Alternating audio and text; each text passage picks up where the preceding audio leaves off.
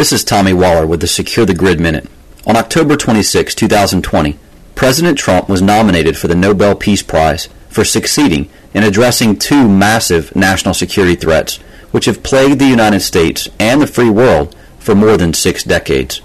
North Korea and the catastrophically dangerous threat to modern civilization posed by both man-made and natural electromagnetic pulse, or EMP.